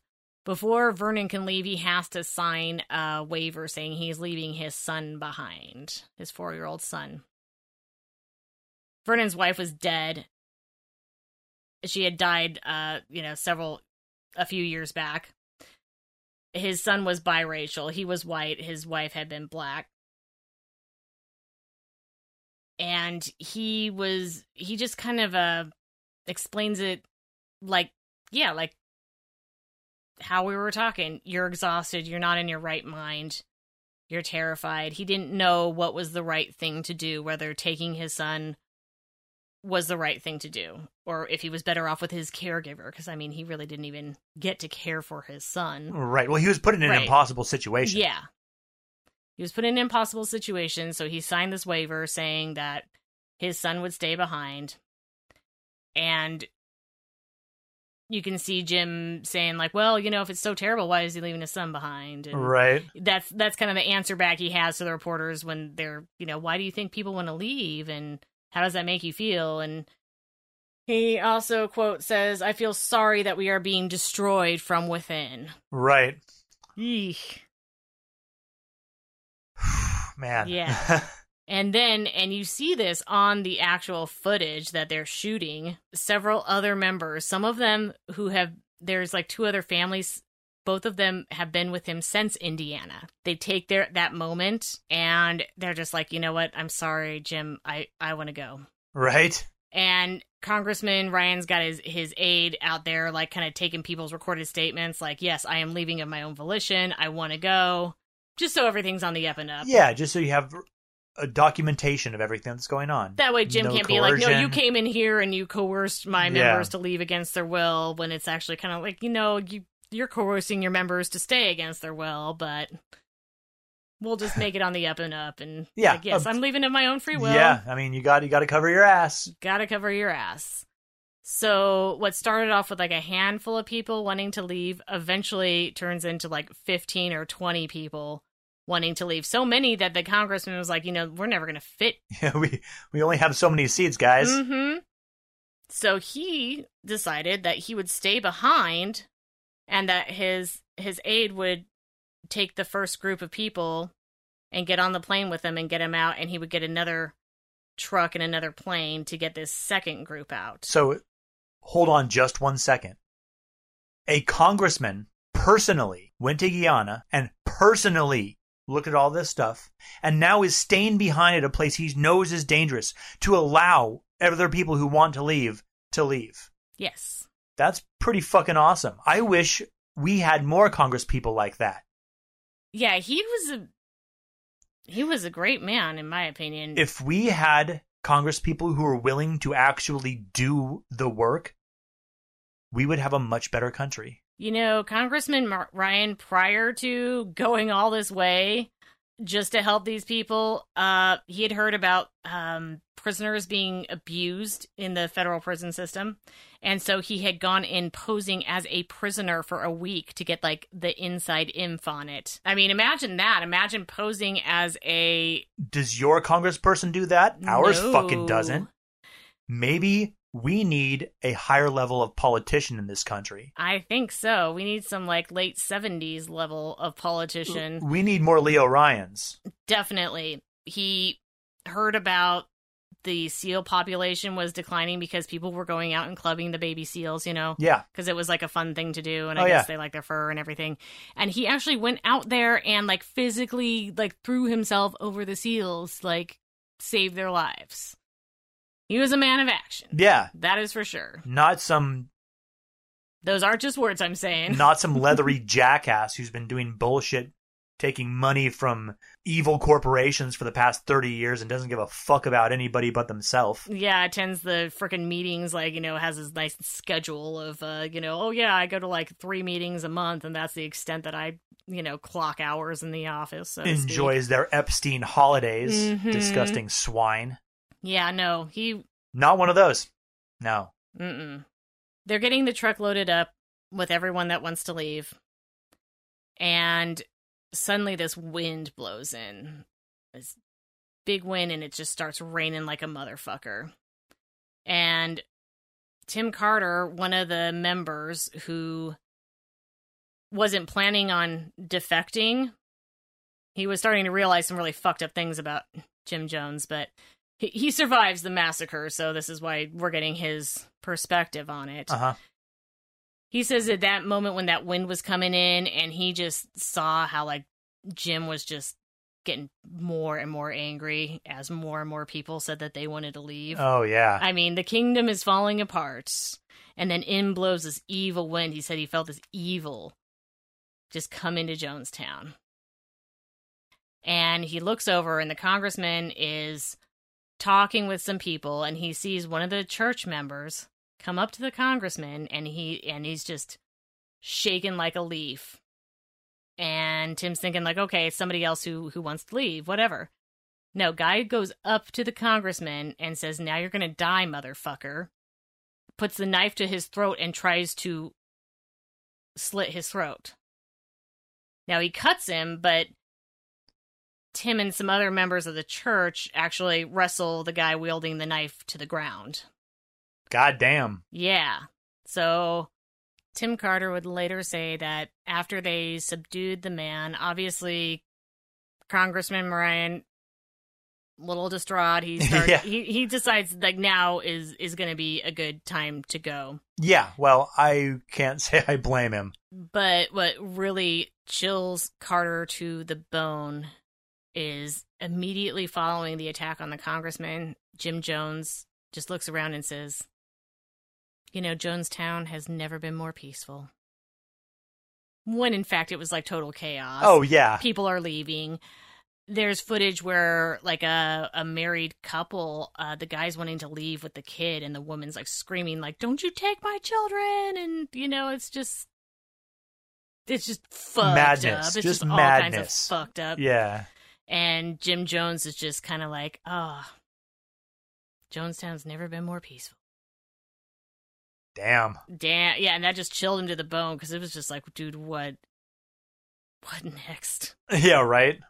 Well. What next? Well, what next? What next? Obviously, Congressman Ryan at this point realizes, like, okay, these guys are kind of capable of anything. They're not going to really, they are really not giving, they're giving zero fucks that I'm a congressman and the repercussions of trying to kill one. Right. I mean, you're not just some, like, random guy. Like, you fucking kill a U.S. congressman, you are going to fucking, the U.S. government is going to fucking come and find your ass. Yeah, you're in the jungles of Guyana. You could probably get out of there. I mean, you don't have really much sank into the place at this point. Some shitty crops and, like, you can get really out of there, but they're going to hunt you down. It's not going to be like, okay, well, you just murdered some random. I mean, because the government's like that. You just murdered some John Q. citizen, and you've gone over there, and maybe when we have time and the resources available, we'll come find you. No, this is a senator. No, this is a congressman. This is a congressman. They're not going to take that well, because I mean, what kind of image does that? I mean, it's more about image than anything else. Oh yeah. So I'm sure it's mostly they got to make a show of force, and like, yeah, you don't fuck with the U.S. government. You don't murder one of our own. It was a different government then. There was solidarity in the government then. I know. Imagine that. It would be insane. Even though there was like two parties still, like there was some solidarity. There was some solidarity. People kind of like got along. They respected each other. I mean, there was the whole Nixon thing that happened in the 70s, but right. But still, I mean, you saw people just being decent to each other that were in opposing parties, not belittling each other, not ripping up each other's speeches, not saying terrible things about the other one any chance that they got. And every public forum, every opportunity, it's... Yeah, no. There's a problem with our politics on both the left and the right. Yeah, on both sides. It's just become despicable. Yes, is what it has been disgusting. You look back on there, it's like, yeah, they had some big differences on how they wanted to, but they still were respectful to each other. They still... It was just a different... I mean, granted, they were terribly, terribly racist, probably, but still. Yes. I mean, it's never been a perfect system, that's for sure. And it still is not. It still is not, but I don't know when it became acceptable to just be so underhanded and petty and... Unprofessional. Yeah. Completely unprofessional. That's... Not playing favorites. Mm-mm. Both sides. Completely unprofessional in many, many cases. Just acting like fucking children. Yep. Big children oftentimes are better behaved than our politicians. So there's a thing. I would agree with that. Leo Ryan climbs aboard the truck and he gets in the cab of the truck and he's like, okay, we got to get the fuck out of here. And unfortunately, whoever was still left that wanted to go had to be left behind. You know, that wasn't already on the truck. Yeah. Yeah, if you were out just not there, or you were waiting for another truck to come because he was going to stay behind, like that sucks. But he knows it was time to go. As they were pulling out, now this is from the viewpoint of one of the reporters that was there. Don Harris of NBC said, "I think we're in for some trouble." And was Don Harris of NBC right? He was correct. Now, on that truck of the press, the congressman, his aide, and the defectors, one of the supposed defectors was a guy named Larry Layton. And he was like Jim's, like number one. He was like the Riker. Right. You know? Did he have a beard, do you know? He was like Picard's Riker. He did not have a beard. Yeah. So like season 1 Riker. Maybe he had a beard at the time. I think maybe he just had some long, shaggy hair. I mean, it was hard to keep up. I'm sure everyone had somewhat of a beard there. Right. It's hard to maintain, yeah. You know. Jim took all the razors for himself.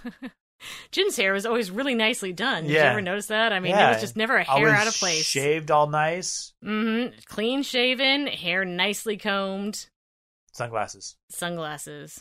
Everyone thought it was a little sus that Larry had jumped on the truck of people wanting to go, and they're like, there's no fucking way. Like, really? Like, Larry wants to go. You are ball deep in that Kool-Aid, dude. Mm-hmm. The members were telling Congressman Ryan, like, I don't trust this guy. I think he's a plant. There's no way he would actually want to leave. He is in way too deep. He is way too close to Jim Jones. You gotta watch your back with this guy. And everyone's like, okay, we'll do that. So they get to the airstrip, and they have the one plane, and like the other one has just landed because they had to order the extra plane. Right, because they had so many people. And the planes weren't that big. No, these are little wee planes. And even if they were a big plane, this was the 1970s, so the big planes then weren't as big as the big planes now. Definitely had more, less, passenger capacity because... More legroom. Yeah, there was more legroom. They didn't squish everybody in like fucking sardines. You could smoke on them. Mm-hmm. Which probably isn't the best. That wasn't the best part, but the fact that they didn't charge you a shitload of money to like have like 1 foot of square space. If you're lucky, you got that much. Hours and hours. Oh, yeah. Man. I fucking hate flying these days. As they're getting people boarded onto the plane, they are frisking everyone so that no one's bringing a weapon onto the plane. They frisk Larry, but they seem to miss the fact that, he did actually have a gun on him. Larry, Vernon, and Monica are all on board one of the planes when suddenly a trailer, like a tractor trailer, pulls up with several members of the People's Temple there. And you can see actual footage, like the camera is rolling when they pull up and they start shooting everyone. Including Congressman Ryan. Congressman Ryan is the only congressman to have been murdered in the line of duty. Wow. Yeah. Maybe that should happen more. I mean, because they're doing good things, not just because you're murdering congressmen. But I mean, because they're, actually out there. Putting themselves out there. Yeah, and not just sitting behind a desk or in front of a TV, whatever they do these days. Reporter Tim Biederman is shot, and he's shot through the elbow and manages to get to the jungle and just kind of lays out there for several hours. Yeah, well, fuck. Vernon is also shot. It's Larry Layton who ends up shooting him, because as the members who pulled up on the tractor come, he turns to Larry and he's like, oh my God, they're killing everyone. And that's right when Larry pulls out his fucking pistol and shoots him. He shoots him twice, both kind of in the stomach, kind of on either side. Yeah. And shoots Monica Bagby in the back. And at that point, Vernon wrestles the gun away from Larry Layton. What a badass. Mm-hmm. Yeah, he's shot twice, and you're still like, fuck you. Yeah.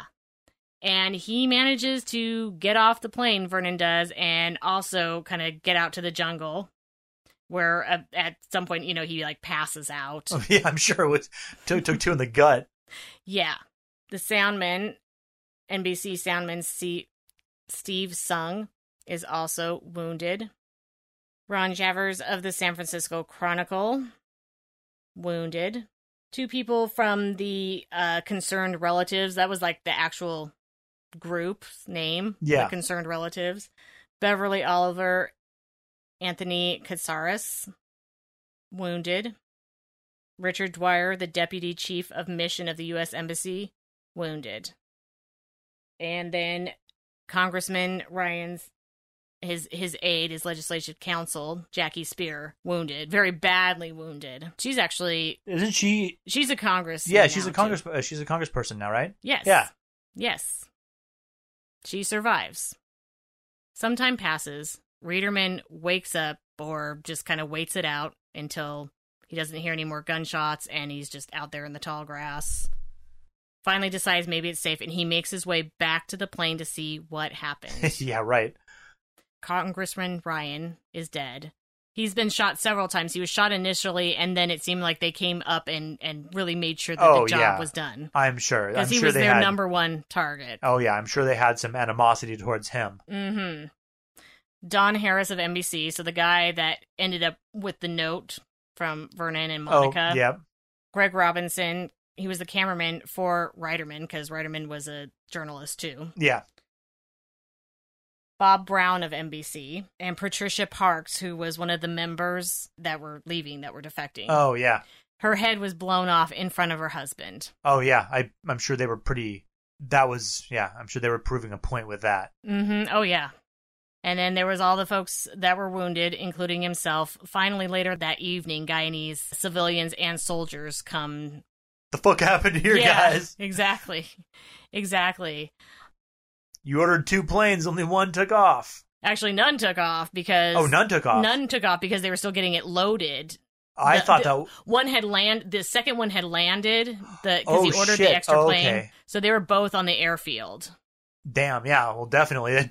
You ordered 2 planes and they're still here. Yeah, nobody had taken off. Now, Jackie Spear recalls that when they found her and they moved her from where she had been shot, they accidentally put her on an anthill.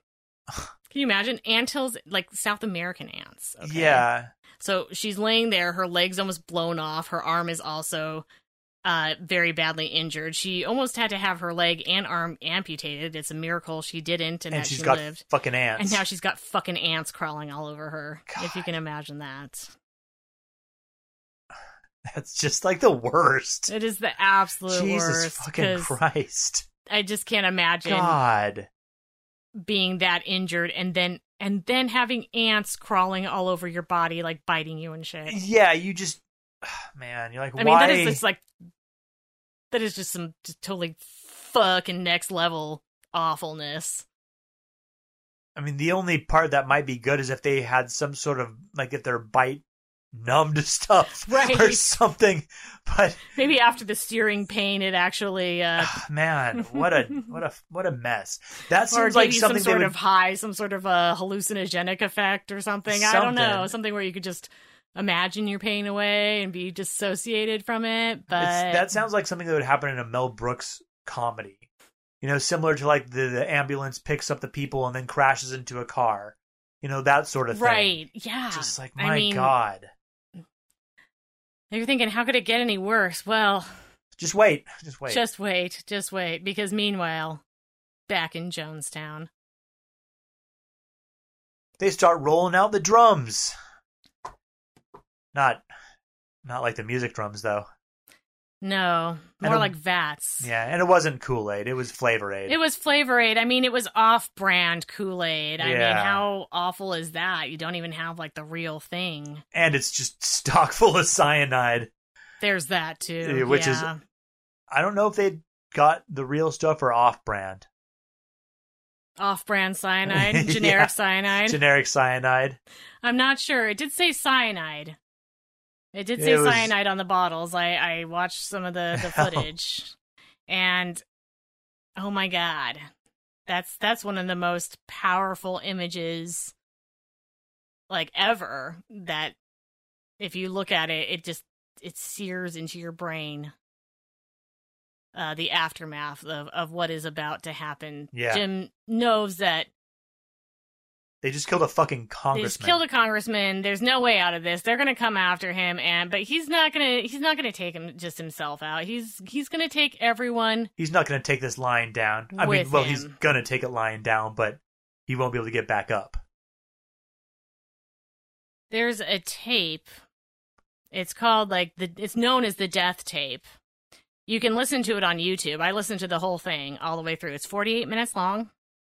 And, the Department of Justice, FBI website also has a full transcript of it if, you're having trouble listening to it. It's right.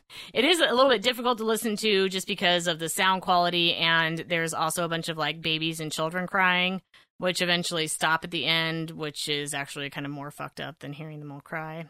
Yeah. Yeah, and it's just crazy. You get to hear him, though, and just what he's saying. So he basically calls everyone out to the pavilion. It's white night time. Yep. But for real. And don't bring your weapons. Well, not all of you. Only the guards bring your weapons. Yeah. Yeah. And at this point, he basically tells the congregation that the congressman's dead. They're all going to come for us. The Guyanese soldiers are going to come for us. They're going to come and they're going to castrate you and torture you, and they're going to torture your children. It is over. Because of these few dissenters that decided to leave, now the whole thing is over for everyone. And and it's time for us to commit mass suicide. And many just do. They do. There was nurses working there, and they had, for the last hour or whatever, they've been working on the Kool-Aid, the Flavor Aid. Yeah. Getting it mixed and getting all the cyanide mixed into it. They also brought out a lot of syringes with and without needles. So the ones without needles, you just squirt into your mouth. Right. And that was done to a lot of the children, those that were, big enough and not resisting. Yeah. And then anyone who was resisting, whether it be a child or an adult, or if it was a baby, they were injected with the cyanide. It's just creepy to listen to. Yeah, well, you're listening to hundreds of people die. Yeah. While listening to some fucking psychopath pile of shit drone on about bullshit. Jones says, I have loved you, how very much I have tried my best to give you the good life. In spite of all that I've tried, a handful of our people with their lies have made our life impossible. There's no way to detach ourselves from what's happened today. We're in a compound situation. Not only are there those who have left and committed the betrayal of the century, some have stolen children from others and then seek right now to kill them because they stole their children. And we are sitting here waiting on a powder keg. I don't think it is what we want to do with our babies. I don't think that's what we had in mind to do with our babies. It was said by the greatest of prophets from time immemorial, "No man takes my life from me, I lay my life down." And there you go. people are clapping, people are cheering.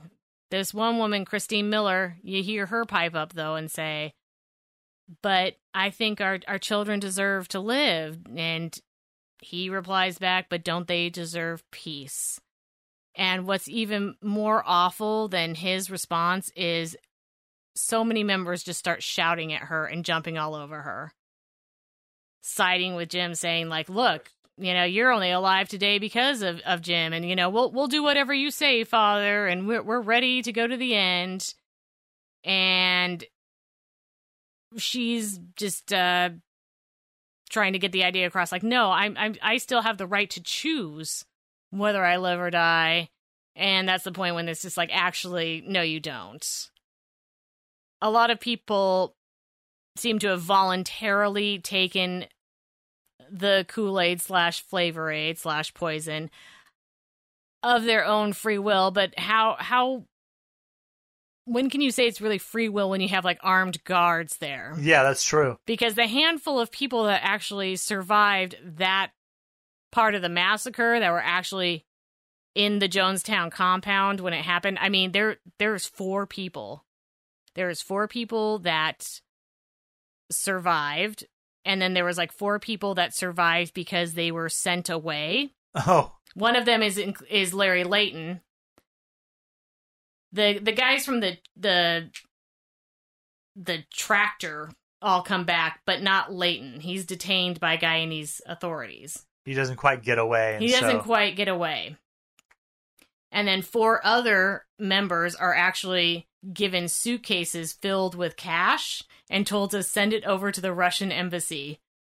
Probably just kind of like as like a last, like, fuck you. Right, like, and fuck it, here's money to the Russians. Here's money to the Russians because we love communism. Yeah. It's like, here you go, comrades. Take this money. Now, what's really fucked up is that Tim Carter, the one who had, gotten the terrible chill and the evil foreboding. Yeah. He was, like, away getting, like, the suitcases and everything, like, handed to him and getting the instructions when the killings began and the suicides began. So he didn't quite understand what was going on. And then briefly, they're kind of brought back to the pavilion, and he comes back just in time to see his 15-month-old son die. Oh, good. And his wife is dying. She dies in his arms. And he's just shattered. Yeah, I'm sure. And he doesn't know what to do. He kind of wants to die too, but he's just confused and just, goes with the other 3 guys and just like, okay, let's start making our way through the jungle. And as he does, he's just kind of like, you know what, fuck this. I don't want to have anything to do with Jim. I don't want to have anything to do with the fucking Russians. So they just kind of abandon the suitcases in the forest and make their way to civilization. Also doing this at the same time are 11 church members who kind of left like right at the beginning of that morning, knowing it was kind of going to be in a little bit of an uproar because Congressman Ryan was still there, and there was like the people saying they wanted to leave, and so they kind of took the opportunity to kind of quietly sneak away. Go off in a different, a less public route than with the people with the that ones were going who to were get killed. openly leaving, yeah. And it's possible they were somehow privy to the information that those people were going to get killed. Of those 11 people, 4 were small children. And they walked 30 miles through the jungle before they got picked up by Guyanese, like, close to another town. Wow. Yeah. That was Richard Clark, Julius Evans, Sandra Evans, Sonia Evans, Charla Evans, Sherelle Evans, Johnny Franklin, Diane Louie, Robert Paul, Leslie Wilson, and Jakari Wilson. Leslie Wilson was 21 years old. Her son Jakari was 3 years old. She carried him. She strapped him to her body with a sheet. And just walked 30 miles through the jungle to get away. her husband was like big into it, Yeah. like a total 100% into it. She couldn't even tell him that she was planning on leaving. She managed to get the baby, and she told her husband they were going to go on a picnic, and he was a little bit distracted by what was going on, so he was just like, that's not a very good idea, but, just didn't really say anything more, and she was just freaking out, and just gets her son, and they start walking, and just terrified the whole time. Yeah. And her husband, along with some other members, actually intercepted the truck before it got to the airstrip. Oh. Yeah, before the people with the guns showed up and started shooting everyone, this other truckload of members come, and they're just kind of like, oh shit, what's going on? And it was actually him. He was looking for his wife and child who had disappeared. Right. Wow. He finally noticed that she was missing. He was like, hey, is my wife like with this group of people that's leaving? It's like, nope, she ain't here, dude. Sorry. And he's like, oh, okay, well, all right. And they just kind of go back to the compound. Wow. But yeah.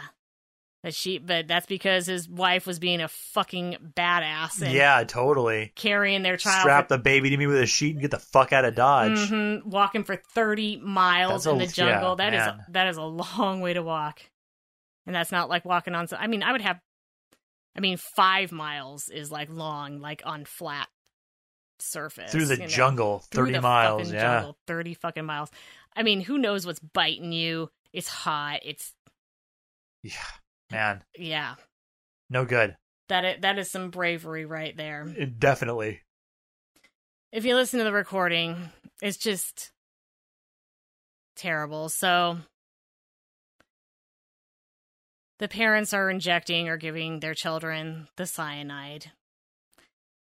Voluntarily, but with armed guards looking on. Just in case. Just in case. And one of the nurses is saying on the tape, you can hear her saying, like, now, it's just a little bitter tasting. They're not crying because they're in pain. Yeah. Just don't like the taste. They just don't like the taste. It's all painless. It's great. And you hear Jim Jones, he's like, come, children, come. Come drink the poison. He doesn't say that exactly, but... that's kind of the gist of it. Yeah. And then you hear some noise in the background, and it's his wife. It's Marceline, who is screaming and hysterical over what's happening. Like, kind of like, no, stop this. And he's like, mother, mother, mother, please, please. None of this hysterics. Go lay with your children. Go with your children. She's actually physically restrained and has to continue to be restrained until the last child dies. Oh, I'm sure. And then once that happens, she stops resisting and goes up and gets her cup of Kool-Aid and drinks it and dies. Yeah. She wanted to at that point. Yes. And any adult who also resists is held down and injected. Oh, of course. I mean, everyone dies. Everyone dies. And as the recording goes on, you just hear less and less background noise. Yeah, there's less and less. Because there's less and less people. And when you think of it, we're talking over 900 people. That's insane. That is a lot of motherfucking people.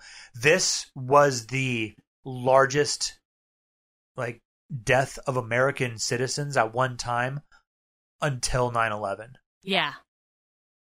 Some of the last things that you hear recorded, once you stop hearing the cries of children, the sounds of babies crying, because mostly they've all been given the cyanide at this point. And so at this point, Jim's calling for, another vat to be brought out. And so the adults can all begin. And he says, the vat, the green, okay, please bring it here so the adults can begin. Beg you, don't fail to follow my advice. You'll be sorry. You have to step across. We used to sing this world's not our home. Well, it sure isn't. Can some people assure these children of the relaxation of stepping over to the next plane, because there's still a few children left at this point, probably the ones that are kind of old enough to be like, what the fuck? Right. Like, please just tell them it's okay. Let's set an example for others. You set 1,000 people who say, we don't like the way the world is. Take our life from us. We laid it down. We got tired. I'm saying it in my Jim Jones voice. He says, we got tired. You can tell he really is tired. I mean, Well, it's been a long couple of days. Lots of drugs for the past several years. We didn't commit suicide. We committed an act of revolutionary suicide, protesting the conditions of an inhumane world.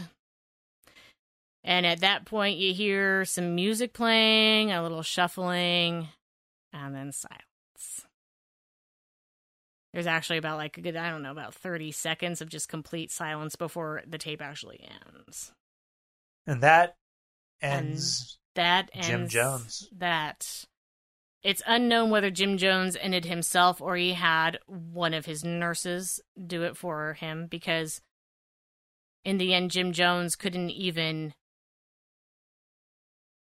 go the same way he watched all his members go.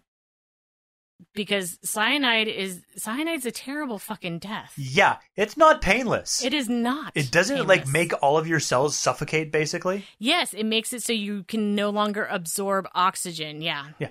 Absolutely horrendous. So it's a very slow suffocation. Yeah. I guess the only plus side to it, is that you're not. It's like a chemical suffocation, so you're still able to breathe. So it's not something where it's like you're drowning and you are trying to hold your breath until you just can't anymore and you have to suck in a bunch of water, or you're being smothered to where you can't draw a breath in. But it's awful. It's awful, and you being able to breathe is only the mechanical function of it. You're breathing, but no oxygen is getting anywhere to your heart, to your brain. So you are still suffocating, and so it takes about 5 minutes. And it's a weird thing because the bodies weren't found in ways that contorted and curled into a ball on the ground. They're all very nicely laid out. They were just kind of fallen over on each other, and a lot of them have their arms around each other. Which is not really what I would expect someone writhing in pain from cyanide poisoning to have done. Right. It's interesting. Well, probably, if you were just kind of accepting it, it was slow and agonizing, but I don't know. I don't know either. When you're writhing around in pain, it actually takes quite a bit of oxygen for you to move that much. Yeah. And if your body is no longer absorbing it, I would think of it more as you're unable. It's more kind of lethal injection, where you're kind of paralyzed and unable to move. That could be. I don't really know. That's just how I picture it. That could be. It could be. I don't really know the mechanics of cyanide besides the fact that you're suffocating to death. Your cells are suffocating to death. All I know is that the people look very peaceful there with their arms around each other, and it was all voluntary, but there's eyewitness accounts and post-mortem evidence that it was anything but not. Injection marks on people. Yeah. The fact that, cyanide is not a painless death. Not even a little. And Jim Jones either shot himself in the head or had one of his nurses shoot him in the head in the end. So he saw how they were going and wouldn't even do that for himself. Well, wouldn't even do that for himself. It was all about him anyway. It was all about him anyway. The nurse that they think shot him also shot herself, and there's a lot to read on it. She wrote a whole last letter and did a whole recording of her own. I would suggest you go out and listen to some of it, because it's pretty compelling stuff. Briefly, I do want to talk about Georgetown. All right. Because right as this is all starting, the mass suicide, mass murder is about to begin, Jim radios to Sharon Amos, who is a hardcore follower. She's been kind of sent as a chaperone to two of his sons. Oh. Yeah, I imagine one of the reasons that Marceline Joan, well, I think she loved all the children, but two of her own grandchildren by her adopted children were among the people that are, being taking cyanide. Yeah, taking cyanide and being forced to take cyanide, whatever. Agnes and Lou, I know for sure those two were there, and that Lou had a 2-year-old son. Terrible.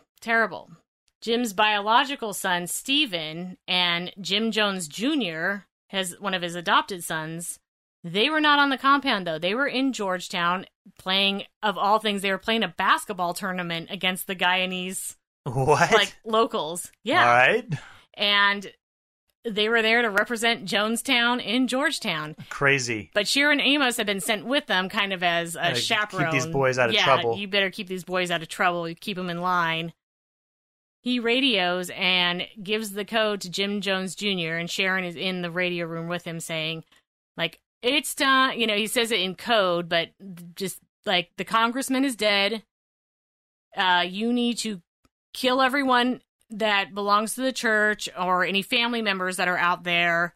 You need to kill them and take revenge, and then you need to kill yourself. It's go end time. It is go time and end time. And Jim Jones Jr. is just no, Dad, can we not? We don't have to do this. And you were serious about that? Yeah. Seriously, I mean, it'd been drilled in so many times, but he never thought it was actually going to happen. Right. He's yeah, of course, Dad. Mm-hmm. Yeah, Dad. So he goes and he tells his brother, Stephen, and the two of them are just they are directed to forward the message on to the to the folks in San Francisco. They're told to kind of oversee everyone in Georgetown, killing any dissenters or relatives that are there, and then killing themselves. Yeah. And then they are going to pass the message. They're told to pass the message along to the San Francisco branch. Where that was going to happen there. That was going to happen there. And Stephen and Jim Jr. just no, we're fucking not doing that. Sounds like a shitty idea. Uh-huh. We're pretty young and don't really want to die yet. They refuse. They refuse to do it.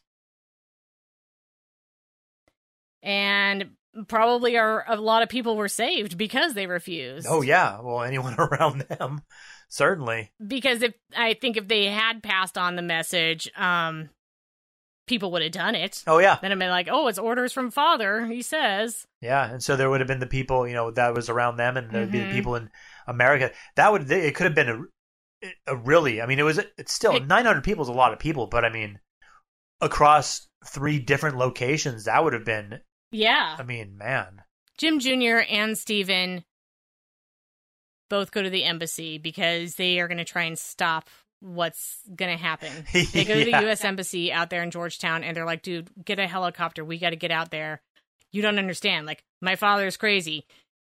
He's going to kill himself. He's going to kill all these fucking people. And he's going to make everybody kill themselves or kill them all. And the embassy was kind of it's Saturday. They're like... What?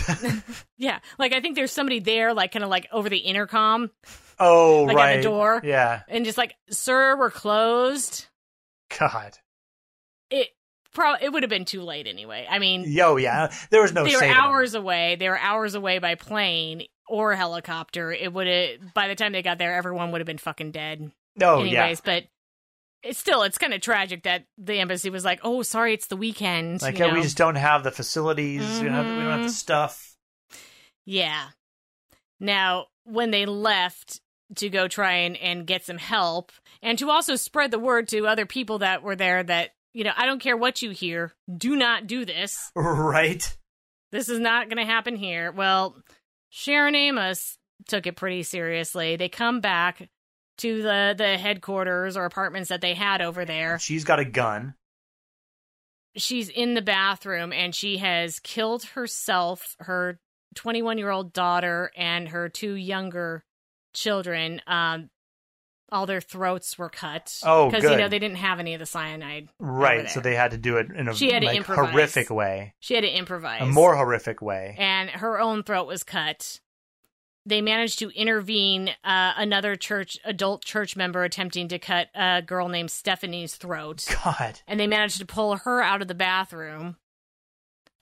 She had a scar for the, if she's still alive.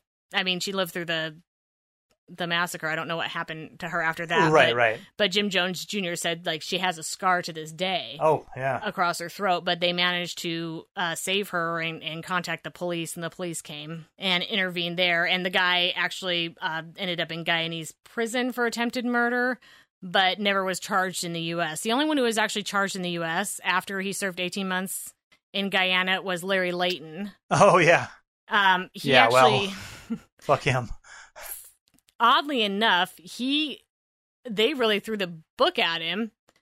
They got him for conspiracy to commit, because it was conspiracy to commit murder against Congressman Ryan. Now, he wasn't the one who actually shot him. He definitely shot Vernon, and he shot Monica Bagby, neither of which died, but he was still in on it. He was still trying to carry out Jim's orders to kill. And, he was sentenced to life in prison, but actually was paroled in like 2002. Really? Yes. Wow. Life in prison doesn't mean what it used to, I guess. Well, sometimes there's life in prison with the possibility of parole still. Oh, okay, I see. And then there's life in prison without the possibility of parole. Like real life in prison. I don't know why they call it life in prison if you still have the possibility of parole, but I don't know. He was actually a model prisoner, if you can believe that. Huh. Well, I mean, I guess he's he was used a to being bossed around. Without a single write-up or disciplinary action against him. He's used to taking orders. The next day after everything going on in Georgetown and at the airstrip is when the Guyanese soldiers come in, and as far as they know, it's been radio silence. They've gotten reports they know about the shooting on the airstrip. Yeah. They know about what the Suns have reported from Georgetown. So they think they're kind of maybe walking into an ambush. It's just thick with fog. It's they don't know what to expect as the fog lifts. They can't even. Bodies. He's like, they're just everywhere. They're piled up everywhere. What's piled up? Bodies. 900-ish people. Yeah, I believe it was 908 people, 910 people. Every report is a little bit different because that's just so massive. Yeah, the amount of people. That's a shitload of people. And that's when I was talking about with the image of 900 people surrounding that compound, just dead on the ground. It just boggles the mind. That was like that Carter rally before Jim Jones showed up. Or after Jim Jones showed up, I guess. Suddenly a whole bunch of people. I think there was like maybe 986 total that had gone to Jonestown. Something along those lines. There's 33 that survived the actual massacre. There was the 11 that I named that got out through the jungle. Yeah. The ones that actually got on the plane and out of there after some of them had to go to the hospital because of the whole getting shot thing. Yeah. That was Monica Bagby, Jim Bogue, Edith Bogue, Tina Bogue, Juanita Bogue, Tommy Bogue, Harold Cordell, Vernon Gosney, Chris O'Neill, Edith Parks, Gerald Parks, Dale Parks, Brenda Parks, Tracy Parks. Mike Carter and Tim Carter, along with Mike Prokes and Larry Layton, those were the four that were sent off with the three were sent off with the suitcases. Yeah. And then we all know what Larry did. Yep.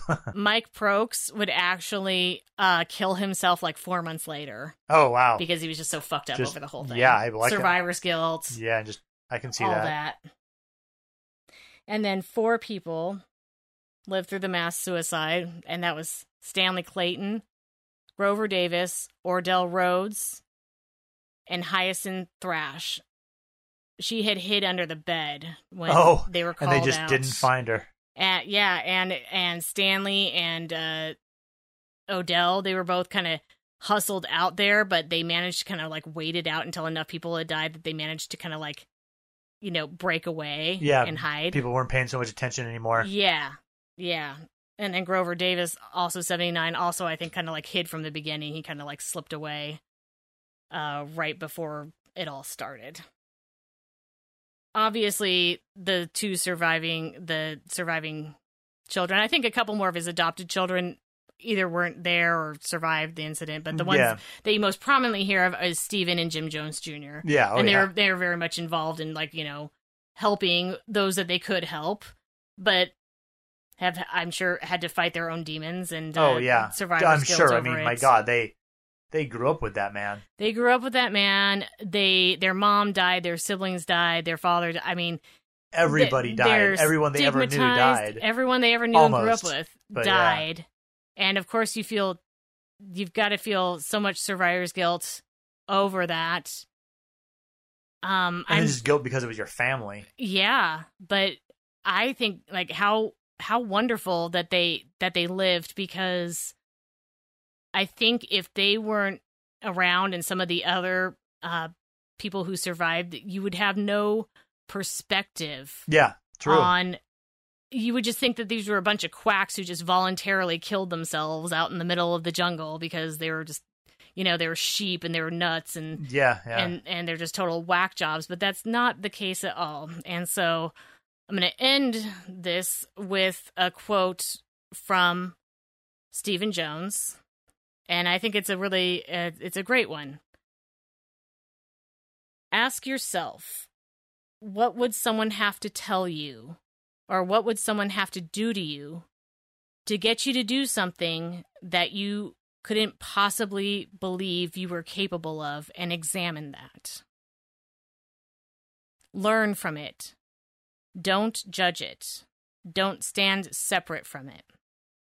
Be willing to stand in the shoes of the people you are judging. And I hope that 900 plus, that they died, and that the way that they died might offer us something so that their lives won't be in vain. God damn. Yeah. I think that's a good way to view any situation. Yeah. Yeah. Put yourself in someone else's shoes. I think a lot of us could benefit from that. I think that everybody could benefit from that. Yeah. Now and at any time. But a lot now. Yes. And a lot anytime, too. Absolutely. Like I said, there is so much out there to read. I think Jim Jones Jr., Stephen Jones have written books. Some of the reporters have written. Lots of people have written books. There's lots of news footage is available. There's actual news footage. There's lots of documentaries. Like, go, and there's so much more information out there that is available, and that I highly recommend you explore all of the information that is out there, because it's some pretty powerful stuff. It's vast. It is vast, and it's something that I hope a lot of us can learn from. Yeah. Don't follow any whack jobs out to the middle of nowhere. Don't drink the Kool-Aid. Yeah. If you Or the Flavor Aid. Or the Flavor Aid. And if you didn't know what that phrase meant before, Now you do. Now you do. If you'd like to take a look at our social medias, we're every place that we are as Stranger Than or Stranger Than Podcast. You can check out our Patreon, patreon.com/Stranger Than Podcast. $1, $2, and $5. $1 is just because you love us. $2 gets you ad-free episodes, and $5 gets you a monthly bonus episode. Also, check out the podcast syndicate we're a part of, ageofradio.org, and listen to the other podcasts. There's a whole lot of good ones out there. A whole slew of them. And with that, we will talk to you next time. And stay strange.